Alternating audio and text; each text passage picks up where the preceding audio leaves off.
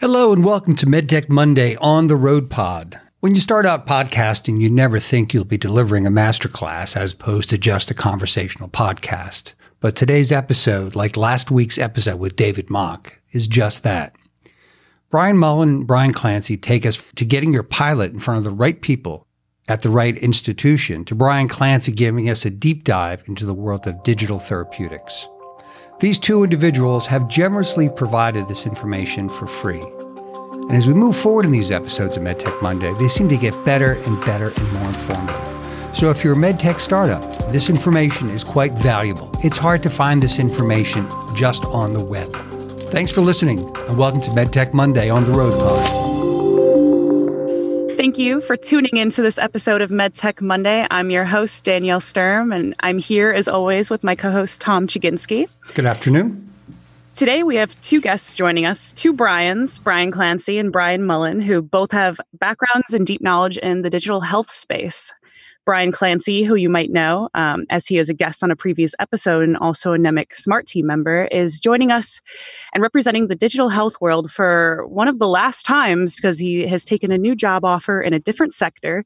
So we are very excited to be able to get him on to the podcast one last time to share his knowledge in the space for our listeners. Brian Clancy, thank you for joining us. And do you want to tell any new listeners just a little bit about your background in the space? And if you can, tell us a little bit about your next endeavor. Yeah, sure. Thanks, Danielle. For the last 6 years, I've really been furthering the mission of AppScript by IQVIA. AppScript is a fully funded and founded business by IQVIA, which is a leading human data science company. Really, the mission of AppScript is to help clinicians to get the right app to the right patient at the right time.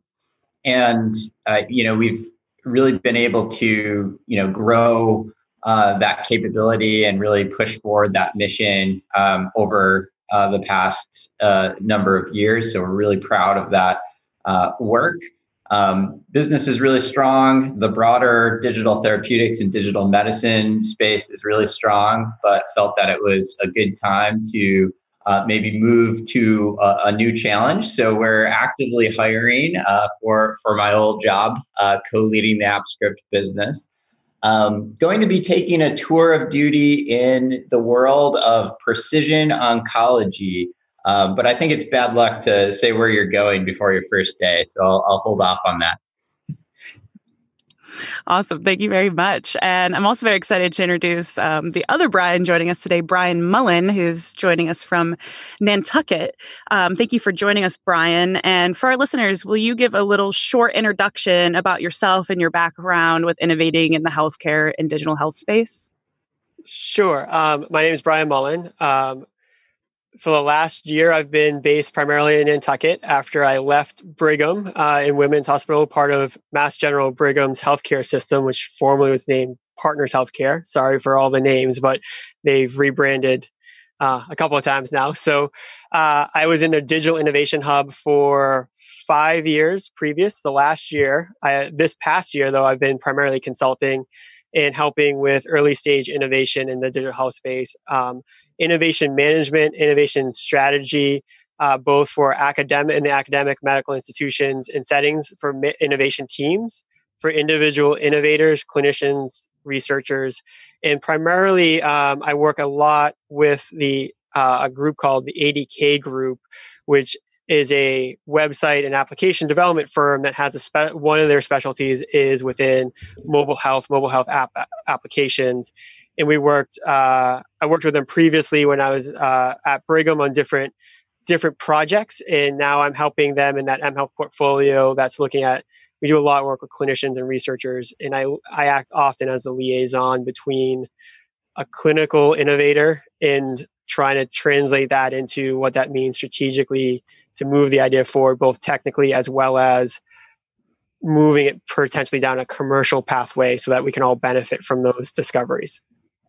Awesome. Well, thank you very much. So after hearing about those two backgrounds, I guess you are guessing that we're going to be talking about digital health products today and how to get products to market in the space right now. So really what we'll be covering today are the paths companies are taking, what the barriers are in the system, value propositions, how to leverage hospitals, and the term that I just learned in my previous conversation with both Brians, pilot-itis. So I'd love to turn over the conversation to both Brians as they're the experts in the space, and you'll really enjoy hearing from them talk through this conversation. And I want to kick it off with a question around digital health applications, telehealth, and their customers. So in the medical space and digital health space, it's well known that usually the end customer is not always the payer for that product.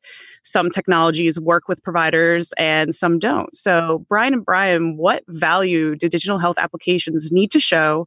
Does it change from stakeholder to stakeholder? And does it usually influence that path that they're going to take to market?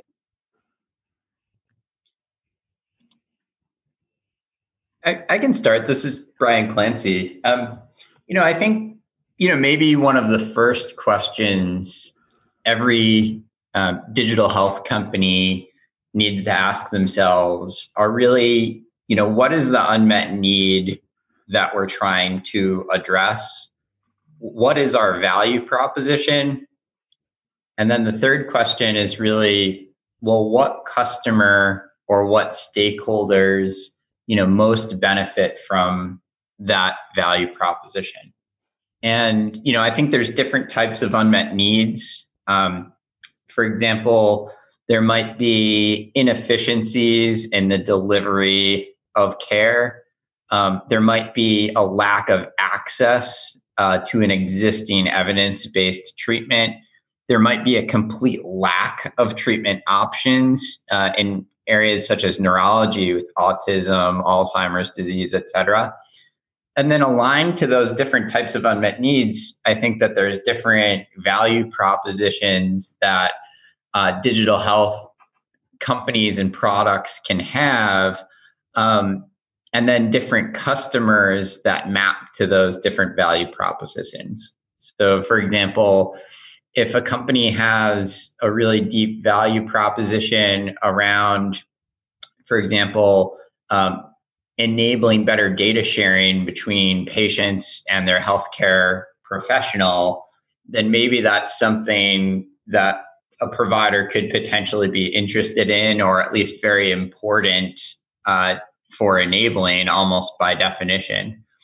But if you have a value proposition that's more, let's say, transactional in nature. So let's say the value proposition is help me to get a prescription for a particular type of need very quickly, then maybe I don't need to involve the provider at all, because the nature of that particular solution is to transactionally provide access to that telehealth consultation that's going to get you that prescription and deliver that particular prescription. And I'm thinking about some of these direct to consumer type of models like Hims or Lemonade or Roman and those types of service providers. But really curious what Brian thinks about this, just given his deep background in provider world.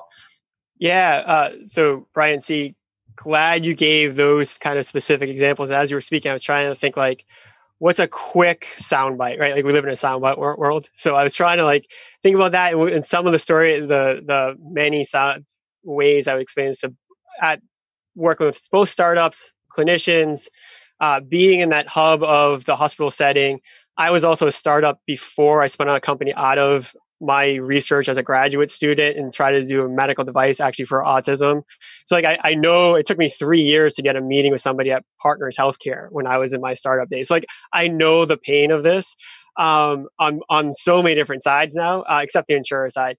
But I think Brian, as I was listening to you, is the first thing to take away, and I teach a class at Mass Art, and I try to tell my students this, and they all want to change healthcare. They're all innovation designers. And I'm like, there's a system of care, and there's usually a bigger system that if you don't account for it, you're going to either start in the wrong spot, or your value proposition is not going to align, or you're not going to design a complete enough product for it to be used, implemented, and adopted. And I think in healthcare, you really need to understand that system, at least at a high enough level where you could block out, similar to what Brian C. just did for all of us, of all these different kind of ways care is delivered. So the interesting thing is that the hospital provides so much care, it flows through the hospital. So a lot of people start at the hospital, assume the hospital is everything to them. And what gets confused in healthcare, and it's just why it gets interesting, is there's a difference between your user, your buyer, and your payer. Those often don't align in healthcare. So the hospital could be the person who purchases and uses, but not the person who pays for it. They're the consumer. They actually it goes through there, they vend it, but the payer for it is the insurance company, right? So, or oftentimes the hospital might not pay for anything. They might not actually buy it. They might just use the product and be like a pass through, but the person who pays for it and uses it is the patient. So I think Brian Clancy's those prescription digital tools, really the hospital is not using the digital tool. It's like a medication. The doctor might prescribe you a medication. You take the medication. The doctor never sees you take the medication, doesn't give you the medication. They give you a subscription that you go get the medication, then you use it, and then the insurance company pays for it, right? Mm-hmm. But the complicated part of healthcare is if the doctor doesn't believe in that medication and they're the decider that influences and writes the prescription. So they have to be taken into account for. Each one of these players, the individual consumer at the end of the day is the patient, why it needs to be patient-centered.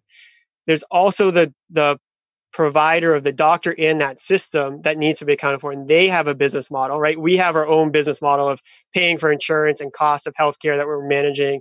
The hospital also has its own business model and payer and cost and staff and delivery of care and the expectations of a hospital system and that nowadays and the competing pressure and regulations. And then the insurer does, and other potentially other players. You just got to figure out who's buying, who's using. You have to design for all of them.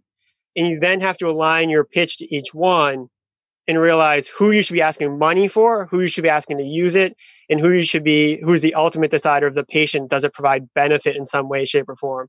And if it's not the patient, it might be the IS team or some other operational component within the hospital.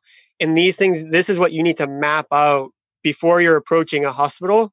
So you have you can start with the right type of ask and relationship.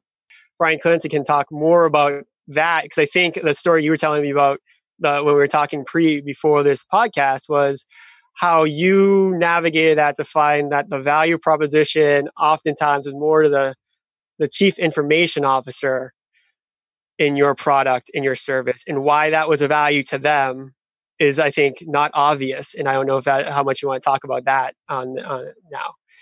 Yeah. Thanks for the question, Brian Mullen.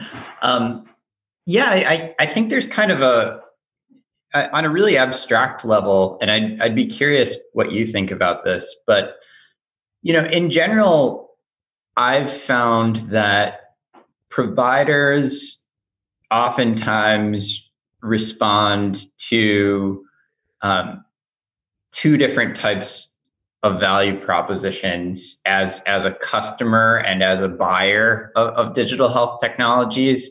And a third type of value proposition, they're usually more of a prescriber as opposed to a buyer. I think the types of value propositions that I've found large health systems, so provider organizations really buying, are tools that help them deliver care more efficiently. And oftentimes that would be an IT buyer, as you're saying. A second type of solution or value proposition that they might respond to is something that they could buy and then garner reimbursement for through some type of a service line. And that's a traditional business model that the medical devices industry, like the medical device implants, have used for a long period of time. And then the third type of value proposition is more of a clinical value proposition of, oh, hey, I have this prescription digital therapeutic.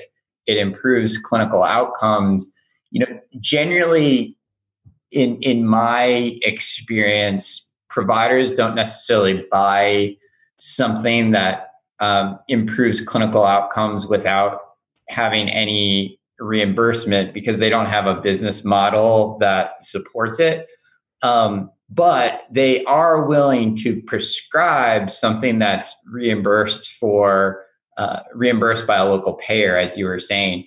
And actually, all three of those different types of value propositions have been really relevant to our AppScript business, because really what the AppScript team really provides is really a health IT tool that integrates with the electronic medical record, that enables a kind of drag and drop integration for many different types of digital health apps, digital content, and connected devices.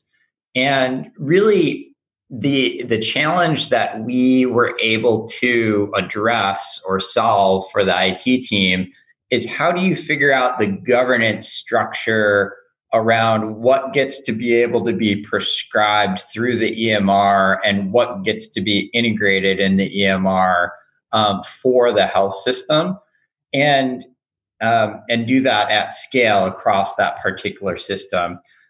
So that was really our value proposition, is being able to reduce cost and complexity for the IT department. Yes, we enabled kind of that second value proposition. There are some digital health apps that can facilitate remote patient monitoring and can facilitate reimbursement around that. And that was definitely something that, as I was walking out the door at AppScript, we were getting much more interested in. But also a really big element is that third value proposition, which is, when you have products that have clinical outcomes that might be reimbursed by a payer, that's definitely something that some of our US clients were experiencing is, okay, our local health plan covers Omada Health, or our local health plan covers a Livongo. We as the health system don't buy those Omada or Livongo tools, but we do want to enable our providers to prescribe them in an easy way, to the extent that they may be seeing patients that have those products as a benefit in their benefit plan. So it definitely have experience with a lot of those, different intersections with the provider. Yeah, so I want to pick up on that last point you were making. So I think it's a really interesting case, is like the value proposition to that added value truly to the hospital operation side was making it easier for people to prescribe. So it cost the IS team less, the headaches for a doctor and doctor burnout were less. And because this is always, I think something is lost, the hospital always makes a decision on, can this improve patient outcome quality and improve the patient experience? Like that's number one. And to do that, the hospitals need to be operationally efficient and execute and manage costs too, and make it easy and convenient for patients, which is an operational thing. So can you help achieve those things are important. I think what gets conflated sometimes though, but it was your last point, is you gave the IS a value proposition for the operations. But if any one of the products on your platform were expecting the hospital to pay for that application per patient, that doesn't make sense for the hospital, right? Like that's the insurance provider's role to cover that app that's providing that prescription experience, just like a drug, to the patient. Just like the hospital doesn't pay for the medication, right, that the doctor prescribes out, why they wouldn't pay for that digital app for you to have and just take a cost, right? That's just a pure cost to the hospital to try to acquire that, where it's a savings. It's what the patient is paying their insurance provider for to provide that actual service. And if the patient is compliant and adherent and takes their medication, the insurance company over the long term is benefiting from that because they're a lower cost patient, right? That's why we wanted to move to preventive medicine. So Right. just that clarity of, if you're adding costs to the hospital to deliver care, and the hospital is not getting a return on that use of that tool, just like any tool that we would have, everything we buy, we get a return off of that. That's why we buy it. It's really hard to make that case to the hospital. And I think the other end to that is, I think this is something that maybe we'll move into like the pilotitis stuff is, I think one of the things that was challenging is there are a lot of digital health tools out there. There's a lot that are doing the exact same thing, and the hospitals are seeing all of them, and we were being inundated by it all the time. And the thing is, a lot of them are good ideas. A lot of them could add a lot of value. Well, a lot of them could add value, but the amount of value that they were adding was very incremental. So it's hard to get the attention, the buy-in, the behavior change, the shift, the change, especially at the hospital environment, to do that. And that, I think that's a challenging thing that I think gets lost. Of, it's not that there's not a lot of things that could add value, but there's so many of them are discrete point solutions that are trying to charge and get a wedge. And actually, like, if you did the math, there's not enough bundled reimbursement by the insurer for that procedure to cover the cost of all the digital health solutions that are being sold in that one procedure. So these are the challenges from a hospital, is those that could really drive a change to the quadruple aim. And I always get it wrong when I go to say that, is improved patient experience and outcomes, right? So those are two: improved outcomes for patients, always improved quality of care, improved patient outcomes, improved patient experience, reduce cost, and improve doctor burnout and staff experience, right? That's what we worried about all the time. And a lot, to Brian Clancy's point, if we can be more operationally efficient, it will reduce costs. It will hit a lot of those things. So that's why there's a big priority on that. If you listen, we were part of the Brigham iHub, and many hospitals were always part of Mass Challenge Health Tech for the last few years. If you listen to what's pitched on those, insurance providers, providers of hospitals, a big thing is it's either really improving patient outcomes or it's helping deliver care more efficiently and effectively. Ideally to those who need it at the right time, in the right place, in the right environment, and the right tool to do it, so that they they consume their care in a way that they are adherent in receiving the benefit. So again, that will propagate reduction of cost, right? Which is what everyone's a big ask that patient, provider, everyone across the system is asking for. So it's always improving. Improvement is number one. So it gets to the clinical part that Brian Clancy was talking about. I think this is a rub that's hard for a lot of digital companies on the clinical side. You do need to show a clinical outcome of benefit. So it's kind of maybe that pilotitis, definitely on the clinical side.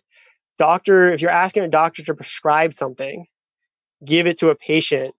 And there's a whole wide range of this. You see this in how the medical device FDA is set up, or the drugs are set up to account for that variation.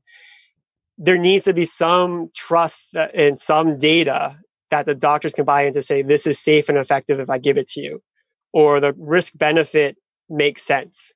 And that's something that a hospital can be a partner with. If you're early on, you need to demonstrate that. Research hospitals are great for that. And they can get you that credibility and that data that you can then use somewhere else, even when the hospital might not be your buyer down the line. They might not be the right fit for whatever it is, but if you need a proof point, we used to do this a lot, where we could be a really great collaborator to get you the proof and the data and the validation. We weren't always, and we try to be really clear about this, when we might not be the buyer at the end of that journey, or the user at the end of the journey, just because large academic centers are unique within the broad spectrum of healthcare. Brian, you've talked to more hospitals. I kind of know from the larger academic medical institution, and we worked with the community hospitals to some extent too, but we often said this is maybe a better product for Faulkner Hospital, which is our community hospital, than Brigham and Women's main campus. Yeah, I think that it depends, really on the type of value proposition that you have. There's definitely different cultural attitudes that are different at different types of health systems, different type of provider entities. I think that a lot of digital health entrepreneurs are really interested out of the gate in linking their brand to the brand of a major academic medical center. However, what many of these companies end up finding is that large academic medical centers may be more difficult to work with, or to your point, may not necessarily be the right customer or the right partner for them.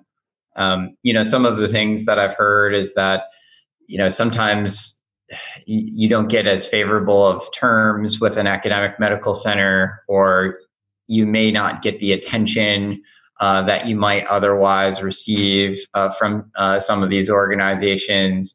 But it all depends on what you're trying to do. If you have, if you're trying to pursue some sponsored research and there's a key opinion leader at a particular academic medical center that is very passionate about your product and about your value proposition, then that could be a wonderful fit. To your point, Brian Mullen.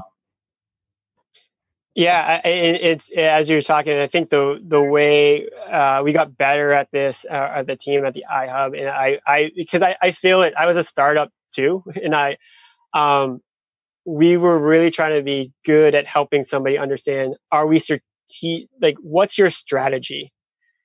Like we would help guide anyone to anywhere that we felt we could be helped. Like the mission really is, and if you look at these hospitals, they are all, many of them have innovation teams.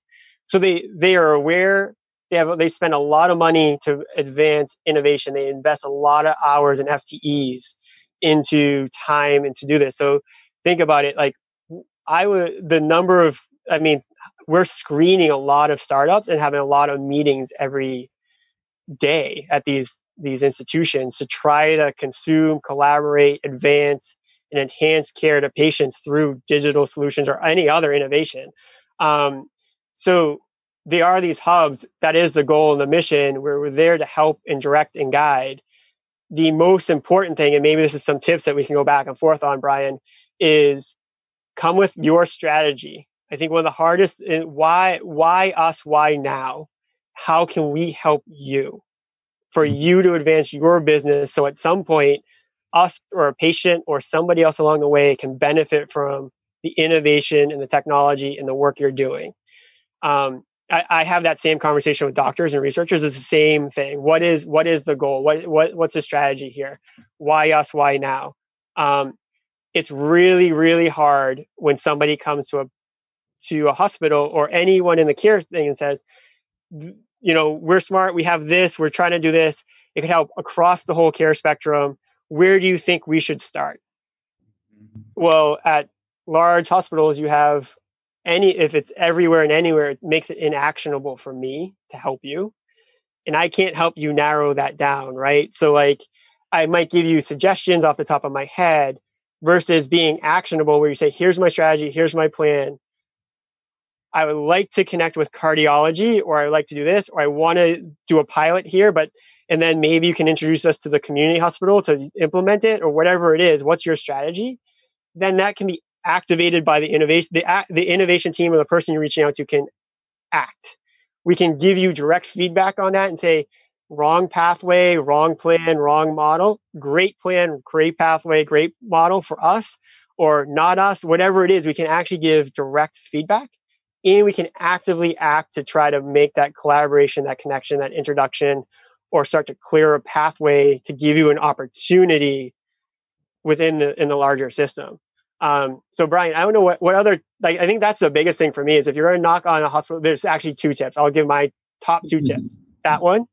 The second one is, especially in the digital world, this table stakes is so many things. Like the first thing you get is a screen of security, privacy, basic contracting that is just required to interact and engage with the hospital on the IT stuff. And like, so you have to be aware of that. You don't always have to come in the door perfectly ready to go. There will be advising and direction and some guidance to that, but you need to be aware of what those basic expectations are and be not surprised if somebody says, we can't do that with you today because you haven't have this right contract in place of a BAA, or you can't pass our security screen, or whatever it is, because it puts every patient's data at risk. Your interaction, your connection, if you start to connect in with the hospital, it can put other people and other projects at risk. So that's why it's very strict on the IT privacy security side. And again, our team would advise and guide and help people achieve that and create the right structure and barriers. So if somebody says that we can't give you that data today, it's for today because you aren't safe and compliant and secure enough oftentimes to access that. So the firewalls stay up. So Brian, those are my two tips. I don't know, especially on the IS, you've sold in and been the vendor to an IS and IT team and had to meet some of those things. I'm guessing once you had that in place, the conversation went a lot smoother with hospital number 2, because you can say, look, we have it. You walk in and you're now starting on step 10 instead of, an educational step 1. Oh yeah, absolutely. I mean, having gone through it a few times definitely helps make the 4th, 5th, 6th customer interaction that much better, as you say, because every healthcare provider or health system is going to have its own risk assessment process. They're going to have their own security assessment. They're going to have their own privacy assessment.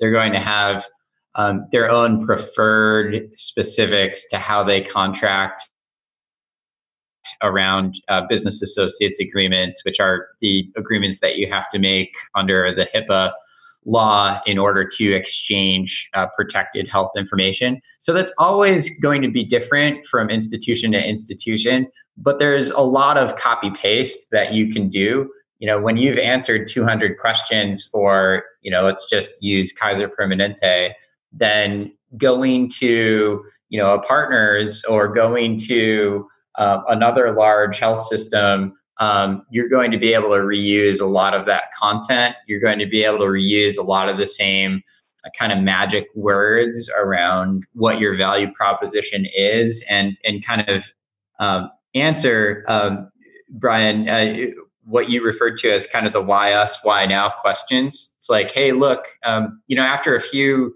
different clients, we got really comfortable talking about, look, this is about digital health governance.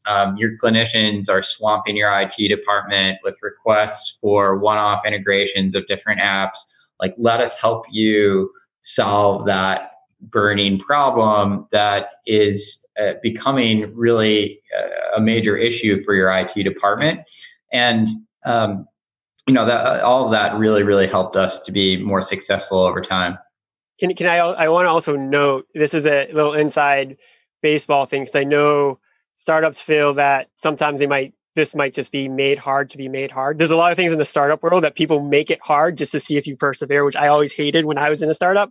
Like, just a lot of stupid stuff. I think investors do that a lot too. Like, it takes 9 months to 12 months, I think, when I was raising money to get an angel investment on average. Like, why is it so hard? Anyways, so like the hospitals aren't doing it to make you earn your stripes in some way to see if you're more persistent and whatever else that a VC might look for. The process that we put startups through, large tech companies went through, large medical devices went through, companies went through, large pharma companies went through, and the researcher who's at the lab that might be using a vendor like the ADK group and some of those, or coding it themselves, they went through the same process. So everyone across the board, from the IS, IT, security standpoint, the vetting through our innovation team for the digital health, they all went through the same review. They didn't take all, the process was the same to evaluate all of those. What the iHub did, which I think is great, and I think a lot of other innovation teams, what we started to do was our process allowed different requirements and expectations and levels of access based off of what you wanted. So there's a customization to you. So if you're purely a back-end operational tool, that's one, the requirements to have clinical data to prove something out, and you're never going to have an IRB or institutional review board because you're not recruiting any patients. Why are we going to send you down an IRB path to get approval, right? So we tailored that a bit based off of how developed the product was, how viable it was versus how research it was. And there were different tracks for those. But where you started was the exact same if you were a researcher, a staff on the IS team, coding it yourself, working with a vendor, or it was a large medical device pharma company or tech company. Now, I mean large, I mean like think like Brigham and Partners, and like anyone was going to go through that process. And no one was cutting the line because it was tailored to that specific project and application. Because as we all know how diverse any given app was. So it's just something to think about. Like we're not playing favorites with anyone. No one was doing this to make it harder. That process was actually created to make it easier and faster to get to the right point. And maybe sometimes that'd be a faster no. And we try to make sure that happened. I think as in my startup days, like I learned getting to a fast no is better than getting a long maybe. So yes is always best if you made the right ask, and no is the second best answer you could get, or no, not now, but come back with X and talk to me then was probably actually the second best. But no, but like maybe, I don't know, or not a clear no was the worst. So we put a lot of effort to try to get to a fast no. I think that's something if you're working with a researcher, clinician, or a startup, if you can help people get to a fast no and clarity on what doesn't work is just as good as clarity on what does work and what a pathway forward is. Brian, what do you think about that? You're nodding a bit, but like, am I too much on my startup kind of sharing some scars too much? Oh, no. I mean, getting to a fast no, I mean, one of the best practices that has started to emerge in the digital health space is that you should really try to be paid for your pilot work. And, I would definitely say, particularly if, and oftentimes this has to do with the unit economics of the particular digital health solution, how important it is for you to get paid for your pilot work or whatever that first initiative is, in the context of a healthcare provider.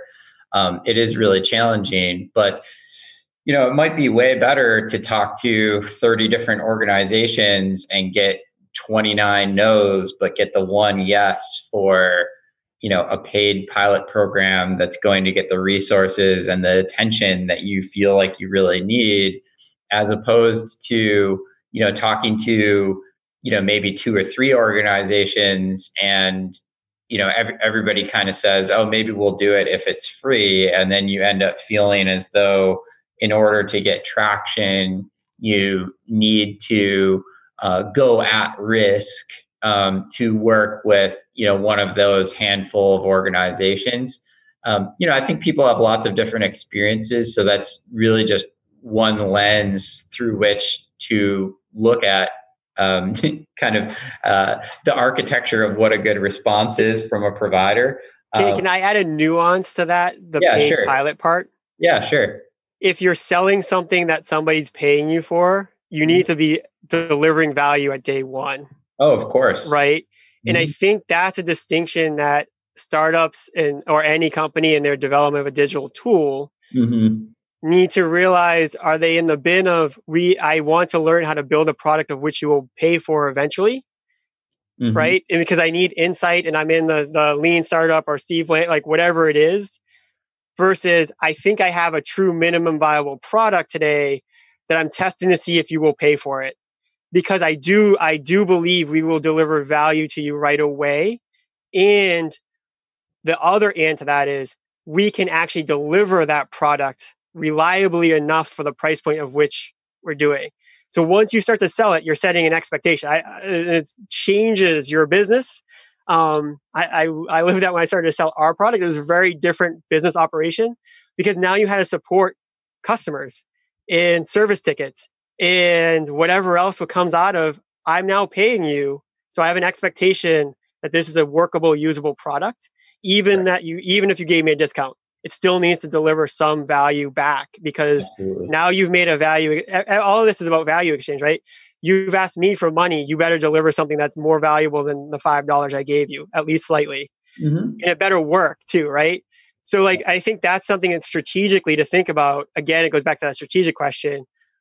What are you looking at in your journey? And where are you of pre-product?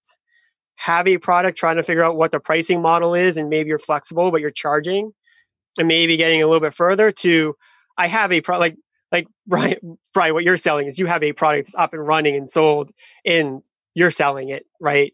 You don't need another pilot. You're probably passing on those clients. It's proven, it's up and robust, but there are different tiers.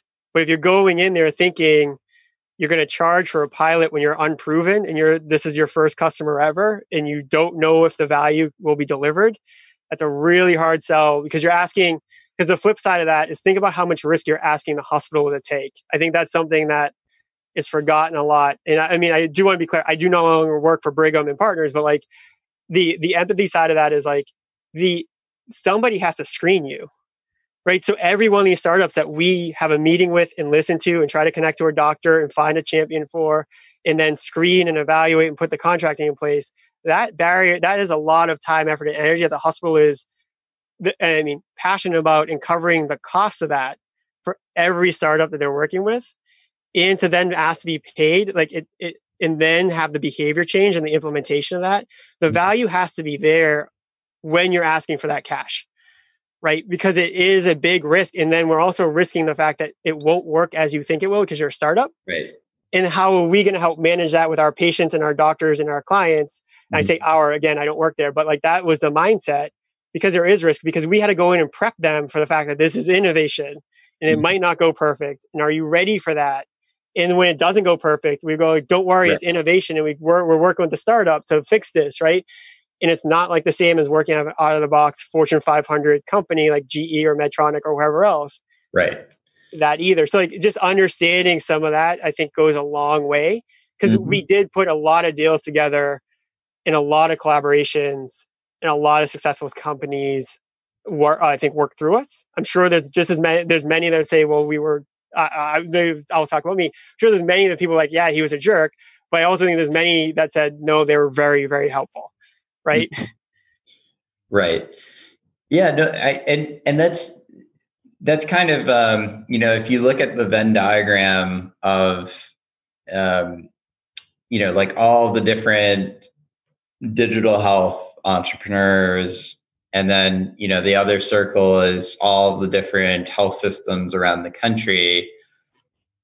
The number of early stage startups that can credibly charge one or more health systems is pretty low. So you are kind of looking for the needle in the haystack for kind of the perfect partner who's at a particular stage of their journey where they really need you and you really need them, and you're willing to invest the right level of attention and resources in some initial engagement. You might want to call it a pilot, but people are really kind of concerned about that term because of kind of the notoriety of the pilotitis problem. Maybe I can kind of define that, but please do. Yeah. So I think that part of really the history of our industry, really the digital health industry, has been this concept of pilotitis, which can really be explained as a condition that affects both digital health companies and their customers.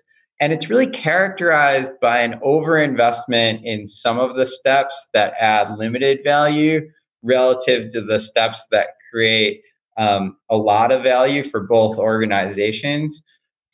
resulting in a perception of a lack of value overall or a lack of productivity in the relationship that makes something that should be fun, exciting, and mutually beneficial to something that is uncomfortable or not fun or not beneficial. So I think one of the things that we've been really talking about is you could invest a lot more time in something that isn't value added. For example, you could do turns and turns and turns on a contract because you don't have a good understanding. To just take a digital health entrepreneur's perspective, for example, if you don't understand the HIPAA regulation and you don't understand whether or not you're going to need access to protected health information, and if you use that contracting process as a learning experience, then that's not a good use of your provider counterpart's time, and it's not really a good use of your time. You should come into that experience having a good understanding of the types of agreements and the types of things that you're going to need to agree to and the types of questions that you're going to be asked. I so want to second that. Like that was, as somebody, like I think, especially if you're working with an innovation team, and I've talked to a lot of people in different innovation teams at different hospitals, and we go to the conferences and we huddle over in the corner and like commiserate at times. And I think like if you get to know the people who choose to work in that environment, like I described the job at one point as making everyone feel uncomfortable all the time, because I'm a middle child, so maybe I was born for this. It's like, because you're like pushing on somebody in the hospital, like, go try innovation. Don't worry. Like, it's good. It'll be safe. Like, disrupt how your clinical workflow is. And then we have to like push on the startup and be like, I don't know how much, like, you're not really adding the value that you're saying. Like, and please don't make me go back to contracting again, because like, it's not going to happen. Right. And like, and I always felt like the more to what Brian was getting at is like, I think it was different 6, 7, 8, 9, 10 years ago, but there were no knowns. And it was hardest for me to get excited and put that extra energy in, because I felt it was a waste of our energy and we like moved mountains for certain, like we would move a mountain for you. Like, we love innovation to try to be like, that's the mission. That's why we take those jobs. Trust me, almost everyone would get paid more if they were at a big biotech company doing this or in a startup themselves. Like, but we love to see it try to get over and used. And the fact, like, if you were fighting over a line in a contract that will never get changed and be like, you're trying to negotiate with a multi-billion-dollar institution over indemnification or HIPAA compliance or something like that, like, or like really nuanced details of IP, like, my time was better served for you and everyone else to fighting the things that were unique to your challenge and unique to innovation. Fighting the known knowns and somebody coming in and not really prepared for the known knowns, or not being a learning partner and like really like, oh, I didn't know that, and like learn quick. That was always the hardest. It was hardest for us. It was the hardest projects to move forward. They're the ones that have the longest tail that everyone talks about, because when you have to go through 7 iterations of a contract that probably should have just been signed on day one, because like they're fairly standard. That was always hard, because now we're like 7 weeks in and a basic BAA wasn't signed. And like a BAA is there. Like if you go to Mass Challenge Health Tech and some other groups, ONC is working on this. So there's now some known knowns. Like there's some basic like examples of what a VISP is, or a security screening would be, or a BAA would be, and expectations for the types of things you might be asking a hospital. There are known knowns. Like, work on those yourself. Be prepared. Be a partner in that you're going to work on those if you come up to a new one that you didn't know, so that I can go try to figure out how to convince the chief of something or the chair of a department or whatever it is, train the staff on your app, right? Like those were things like we would be pushing culturally or internally, or helping prep the doctors to be okay in that, or creating a new pathway, or making sure you got the right definition of yes, what level of yes we could say to for you to do that study in that environment. those are the things that you can best use an innovation team for. So like knowing the known knowns is huge. And some of that too is allows you to raise the appropriate amount of money. I think that's always a hard thing when I was a startup is how much money do you raise in a given round? If you know the sales cycle is 12 months for a clinical facing app or 3 months for an operational app where you can get up and running and do a pilot and maybe get paid for it.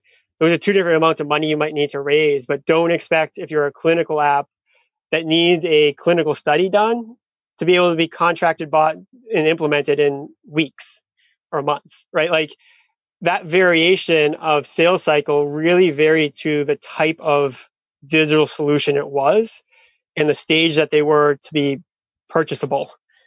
That's just kind of like use your innovation team as a benefit, unlock their potential, use them to fight the fight that needs to be fought. And I think that's true when you're picking your pilot. Pick the pilot that is the critical thing and not just, we Brigham used this or MGH used this or Kaiser used this. Great. Well, where's the paper? Where's the data? What was the result is your next question. And why can't you sign a BAA if they used it, right? People are now known about these things. So we're going to ask those questions pretty quick. Be prepared for them. But it's really at the end of the day, it is very practical of like, it's going to be screened by a VISP was one of the things that use our Vericode scan or these very standard industry tools that those scans are going to happen. So just do it and show it in the result versus, so when our team looks at it and starts to review your diagrams and the code, it goes super quick. It goes in days instead of months. Yeah, exactly. I mean, being conversant in these different topics around information security and around different requirements of HIPAA and just core questions around, whether or not you're using protected health, whether you have to store protected health information. These are just absolutely critical questions. And, I think it doesn't necessarily need to be someone on your advisory board. It just needs to be part of the DNA of your company in any way you can possibly get that. Well, it could be. And just the more important it is to your success, the more important it is to have an expert on your team that can do it, right? Like there's other apps and solutions and care. And I think one of the challenges with conversations like this is, and I think I'd love to just go back to that first point, make sure you know your customer, the user, the buyer in your strategy. Because like Brian mentioned HIMSS and these others, many different digital health is just so ubiquitous now. It's really technologies and tools to enable delivery of care, improvement of care, execution of some type of care in healthcare, right? And some are software versus the traditional scalpel or other tool, right? Knowing what value proposition you add and what your customer is matters because not everyone needs all the things that we just started to talk about. If you don't have any patient data and you're not integrated into the healthcare system or your app on a phone that a doctor might recommend so that you count your steps easier or track your diet, that might live on Brian's platform, but never touch the hospital in any way other than the doctor knowing about it and being able to click 2 clicks to make sure the prescription gets written for it, right? Do you really need an InfoSec team and security and HIPAA and be like, probably not. Brian would know better than I would on that. I don't want to give it, but like, so that diversity is where you have to know where you are and it changes the ask of what you are. And it's really not one size fits all. It's really nuanced. And I think in fairness, why people start at hospitals is hospitals can be a great collaborator in so many aspects of almost every one of these products and services because care flows through. And there's a knowledgeable person that will be part of the use or the conversation about that because they connect with a patient. The patients connect into healthcare systems at some point. So even if they buy an app that is a wellness app, they're going to ask their doctor about it maybe at some point, right? So there's insight and information and real value that the hospitals and the care providers and the providers can add. And you can see them as a co-developer, designer, collaborating your product, just understand different types of asks of their time. You might need to compensate them for that, depending on their own personal stuff, the rules of the hospital, whatever it is, and how much you're really asking them to help participate in your design. Again, probably what stage of company you're in. But like, that's why they should be part of the conversation. You shouldn't avoid them most of the time, but understand what part of the conversation you're having. Are they really your end buyer? Because if you're trying to ask them to buy and they're not your buyer and never will be your buyer, then that's a waste of time again, right? That's a waste of your time, effort, and energy. But if you go with them and say, I want you to collaborate, so we build a better tool to make your life easier, doctor, and we're going to have this person pay for it because they're getting the benefit, that's a different conversation, right? But if you go in the CIO, the chief information officer, and say, look, you have this headache, every doctor's trying to prescribe a new app, there's new reimbursement codes for it, but it's a nightmare for your IS team, we'll take that off your plate. That's a very clear, like, do that. And, oh, by the way, how can we make this better for you? These are different conversations, and how you approach it really matters of how well you get the benefit of the institution that really wants to help and consume these products. Like, nobody in the hospital will say, we don't think patient-centered care is the right way to go. Everyone wants to improve the experience for patient. Everyone wants the patient to be better. That's why they work where they work. And so many people want new tool solutions to enable that, to reduce the doctor burnout and burden, to improve the execution, to unlock the capability that we're all seeing, and to also work in this realm of healthcare service as insurance and payer and the Affordable Health Care Act and everything else, which have these other cost pressures that we're all feeling. And how does a hospital help them do something, help them achieve these goals? And they want the help to do it. If you ask, and they're there to help. Almost every hospital has an innovation team, at least at the system level, and they're literally there to help. Yeah, I feel like Brian should have a last word. I kind of gave my little hopefully that was a positive hope, but I wonder if Brian has a last.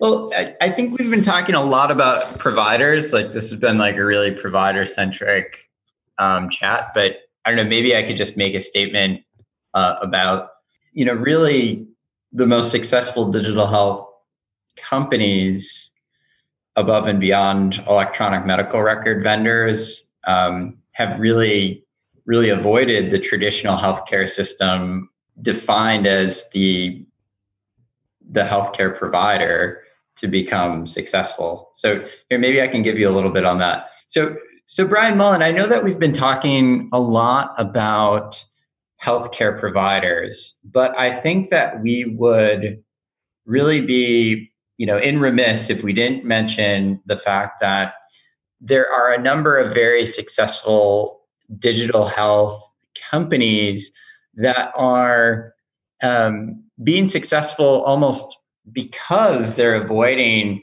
traditional healthcare providers. So, when I think about digital care providers like Livongo Health or Omada, who don't go through a traditional provider to patient distribution channel, but instead are distributed through employers or payers. Or even when I think of prescription digital therapeutics companies like Better or Paratherapeutics, that instead of using traditional site-based clinical trials, they're actually opting for virtual trials that might be recruited through, a Facebook or a Craigslist ad or something like that. I think it is interesting that these companies have kind of tried to avoid the provider almost, or maybe they're not trying to avoid the provider, but they just saw a bigger opportunity elsewhere.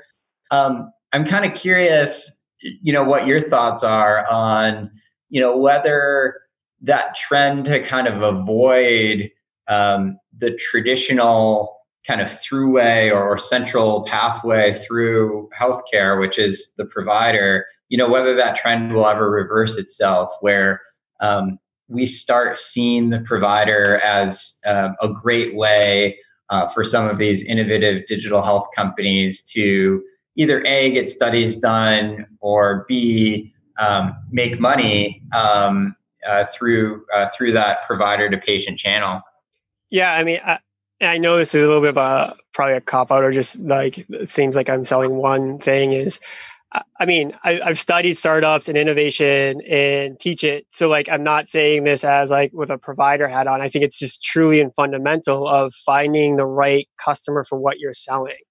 Right. So like one of the things I used to say, because I learned in the medical, I had a medical device company, right?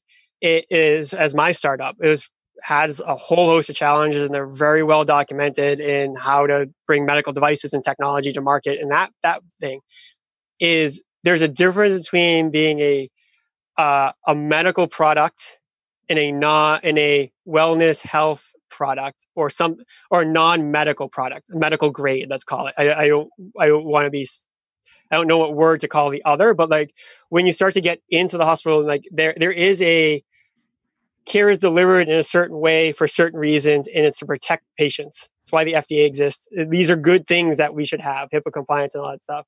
It doesn't mean that is an end all and be all of healthcare. We're seeing that more than ever, where CVS is a clinic as much as in a care point or as anywhere else. In these changes, and so much care is paid for by companies, these large companies and payers. So there's different needs, and that's why like insurance companies, the business models make different sense for an insurance company to offer massage therapy over your doctor. Like your doctor hopes you do that, or Firefly is a really interesting new primary care model, right? So I think hospitals in the traditional institutions have a place and will have a place. I think we're seeing a lot of change because of the Affordable Health Care Act and the benefits of that, of preventative medicine, chronic care management, and these other things that are much more longitudinal, where if you have an employee who works there for 20 years and you want to keep them to work for 5, 6, 7, 8, 9, 10 years, it's the incentive for the institution to keep them healthy, right? So the business model, the value propositions, the expectations, the requirements, the regulations are different in those things. And so like it could be a great fit for a lot of digital health to be there, but there's also a lot of healthcare that's delivered. And I would still say like even those companies that are not going through the provider, I bet you they talk to a lot of doctors and care providers and people in those institutions to design their product in a way that is also valuable and works in that extension of care. Because if it didn't extend into the direct care that the patient needs, the patient's going to go back and say, well, this was useless to me. Why do I keep on spending my time tracking this when my doctor doesn't look at it and doesn't think it's valuable at all?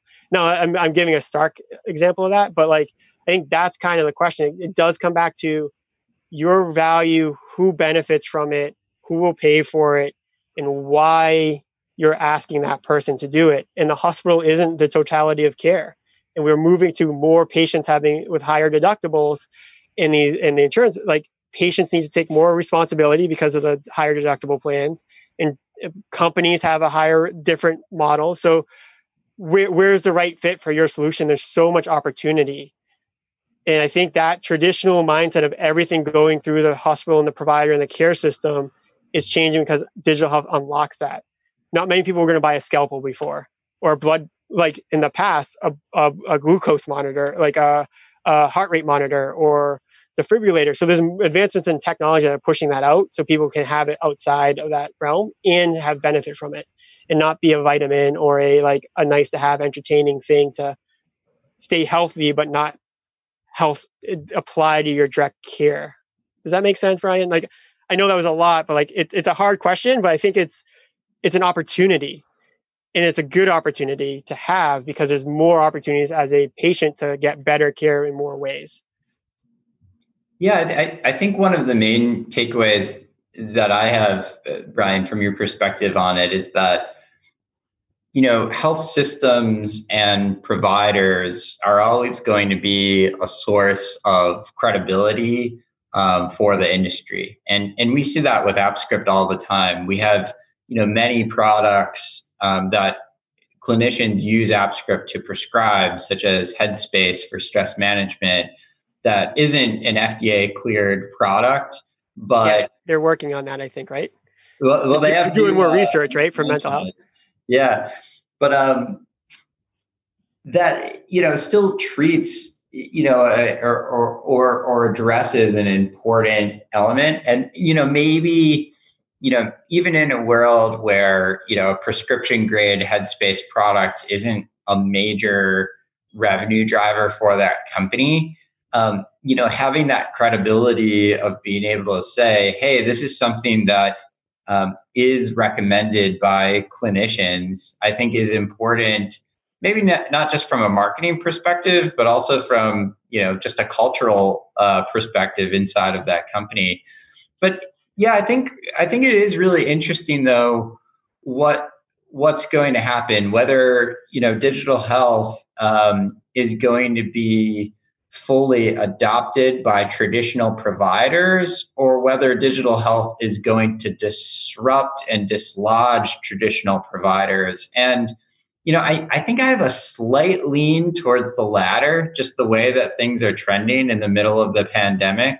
Yeah, so I jump in is they're adopting it. It might not be at the speed of which the digital health community wants it to be, but I think the proof is I have a draft of a blog on this, and I actually wrote a thing we should be celebrating the IS and IT teams, because overnight they went from televisits being, tens to hundreds on any given week to thousands in a week. That means they've adopted. They've built the infrastructure. The adoption of EHRs like Epic and Cerner, those things have all been built. So the infrastructure has been being built for this and being used. The pain point the value proposition hasn't been great enough to really adopt it as fast as it is, or else they would have. And I think the proof of that is when COVID happened, the adoption because the need changed and the value proposition of digital health may happen. But think about all the things, how much care is being delivered because health systems had already adopted digital health tools, asynchronous ones, apps, telemedicine. The infrastructure was all there. They were already building it, and they all had systems to figure out how to buy from vendors. It might not be perfect. I think there'll be a lot learned through this, but it was there. They were adopting it. I think the interesting thing, and I think this is another thing from COVID, and I think, Brian, to build on what you're saying, is what we haven't talked about today, and everybody understands this, I think it's been highlighted, is social determinants of health outside of the walls of the hospital are a bigger indicator, I think, of having a stable place to live that's clean and safe, having food and being able to eat healthy and food, having these are bigger opportunities and bigger problems that drive so much care that ends up in the hospital setting. And the hospitals would love more solutions, I bet you, for that, managing a social determinant and treating the patients and filling that need.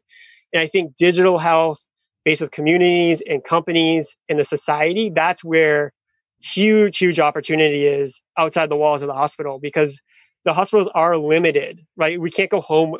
They're doing more to go home with you, and digital apps are enabling that. But we can't change how much you get paid because you're getting minimum wage and you have a family of 4 and you can't move your house to a safer environment for your kid with asthma. You can't, buy organic food every day, right? So those are the things I think societally we're starting to see more. I think healthcare professionals and population health management people have been talking about that for a long time. I think we're really seeing the impact of that with COVID and the disparities that we're seeing. So I think that's a huge opportunity for digital health. So I think that latter part of where else can we improve care that is outside the walls of the hospital is great. I think acute care and a lot of the services hospitals provide will be here because of the nature of healthcare and the injury or the condition. But I think so much opportunity is outside to improve health. And that's the potential for digital, right? I think so. I don't know. I almost think, in the high margin functions of a hospital, treating, orthopedics, treating oncology, treating cardiology, I feel like those areas will differentiate themselves with digital health tools. But I think the low margin areas like diabetes prevention programs, chronic disease management, I have a feeling that all of that is going to be unbundled, and providers are just going to let that business all slip away to, the Livongos and the Amadas of the world. Like, please take all of this low margin diabetes prevention program, cardiac rehab, pulmonary rehab. We don't want it. We don't make any money off of it. We're not particularly good at it. Like, just give it away to some digital health company. Yeah. I mean, they're all looking at their business models. I mean, the people who are running the hospitals, and if you listen, I went to the World Medical Innovation Forum that Partners puts on every year, and I've gone. And if you go to these things and listen to the CIOs and the CEOs, they know they're all assessing the business models and where hospital, and they've been doing this since the Affordable Health Care Act has passed. The landscape, the disruption in healthcare was the Affordable Health Care Act being passed. That was the major one. COVID's like the second major one, but like, everyone's reassessing their business model and where the value is, what should they deliver, what assets they have, how can they improve care and deliver care in that way, in a cost-effective way. So like, I think you're right, Brian. Like, I don't know that for sure, but like I know that we're constantly looking at what really should the hospital be doing, and where are there new opportunities that we should be extending care and leveraging digital tools, and where we shouldn't be in there and investing time in that. So that's a constant conversation at the hospital. They don't have their head in the sand and going, oh, it's going to be always like this forever. Like, they know CVS and Aetna was a big change, right? Haven is a big change in how the landscape is. HIMSS and these other companies are changing the landscape around them. We're aware. We were aware. I know that in the conferences, the leadership was aware, but it's so much opportunity, both for the hospital and the provider, to find new services, to improve care, reduce cost, as well as being like, maybe they're going, I'm so glad somebody else is trying to work on this social determinant of health or this chronic condition, this portion of the chronic condition, because we don't have enough doctors to try to have that many patient visits that's required right now today or something like that. So it's interesting. I don't know. I think it's there's so much more opportunity right now in digital health that's growing. And so much of it isn't going to be part or through the hospital, but the hospital, I think, or the provider system is part of that, and just always account for it, because they're a user or an influencer or a researcher or a co-designer or sometimes the buyer. I'm going to stop you guys right there. This has been a great conversation. I actually was going to ask a question about how coronavirus I thought the same thing, of like, it's opened the door to opportunities to really get more technologies in because they're needed, which then that means it's being adopted quicker. So I'm glad you guys talked about that. One of the takeaways for me, just coming from the side of working with a lot of startups, is we see a lot of technologies that come through that are created by really like someone with a clinical or technical background that creates, let's say, an application. They finish it, they bring it to us, and they're like, all right, like, we're coming to Nemic. Can Nemic help us kind of build that strategy, or how we're going to get it to market? And just based on your conversation, what we've seen is it's better to really start thinking about that business strategy and really all the stakeholders and the value you're bringing before you finish the technical part of that product, because usually when these products come in and they're done, it's so hard. We can't get it to market. There's competitors. They haven't looked into the competitors. They haven't looked at how it's going to be adopted. So I'm glad that that's a takeaway for me. And I think a lot of our audience is think about who your stakeholders are, think about who your customers are, think about your value proposition while you're making your product, even though you know that there's a need for it and there's clinical value, because it's really just going to, I think, accelerate your technology to market in the long run. Yeah, and Danielle, that's really more where I spend my time since I was in grad school. So like, if you ever want to have that conversation of like that's a whole nother can of worms. I'd love to. But I mean, it's true. And like, that's kind of a key thing, is like, it doesn't make a difference if you're a startup or in the hospital. A product's a product, and there's some basic things you got to do to make it successful. Yeah. Well, thank you guys very much. And for any listeners, I guess based on this conversation and you're making applications in the digital health space, like feel free to reach out to NEMIC. You'll be able to work with people like Brian and the rest of our network that we can pull in to really accelerate and make sure that your path to market is successful. So thank you both, Brians. Brian Clancy, I know I've asked you this before, but what is the best way for anyone to reach you or get a hold of you if they want to? Oh, always. I'm big on social media. I might be a little less big on it in the new role, but my LinkedIn is generally a good way to, read a lot of blogs that I've put out on the industry. You can learn more about this exciting job opening that we have on my AppScript team, my former AppScript team. So definitely check out my LinkedIn to see all types of different content and to connect. Cool. And Brian Mullen, LinkedIn for you or email or anything? LinkedIn would be best. And just similar to the tip I gave, don't just give a cold one. Write that little message and say, heard you on this podcast. Interested to connect more or whatever. Just a blank connection is always hard sometimes to like, why? So that would be great. LinkedIn is definitely the best. I'm going to try to be more following Brian Clancy's lead and write a little bit more. Writing is not my strength, but I'm going to try to do some more of that on LinkedIn. Awesome. Well, thank you guys very much.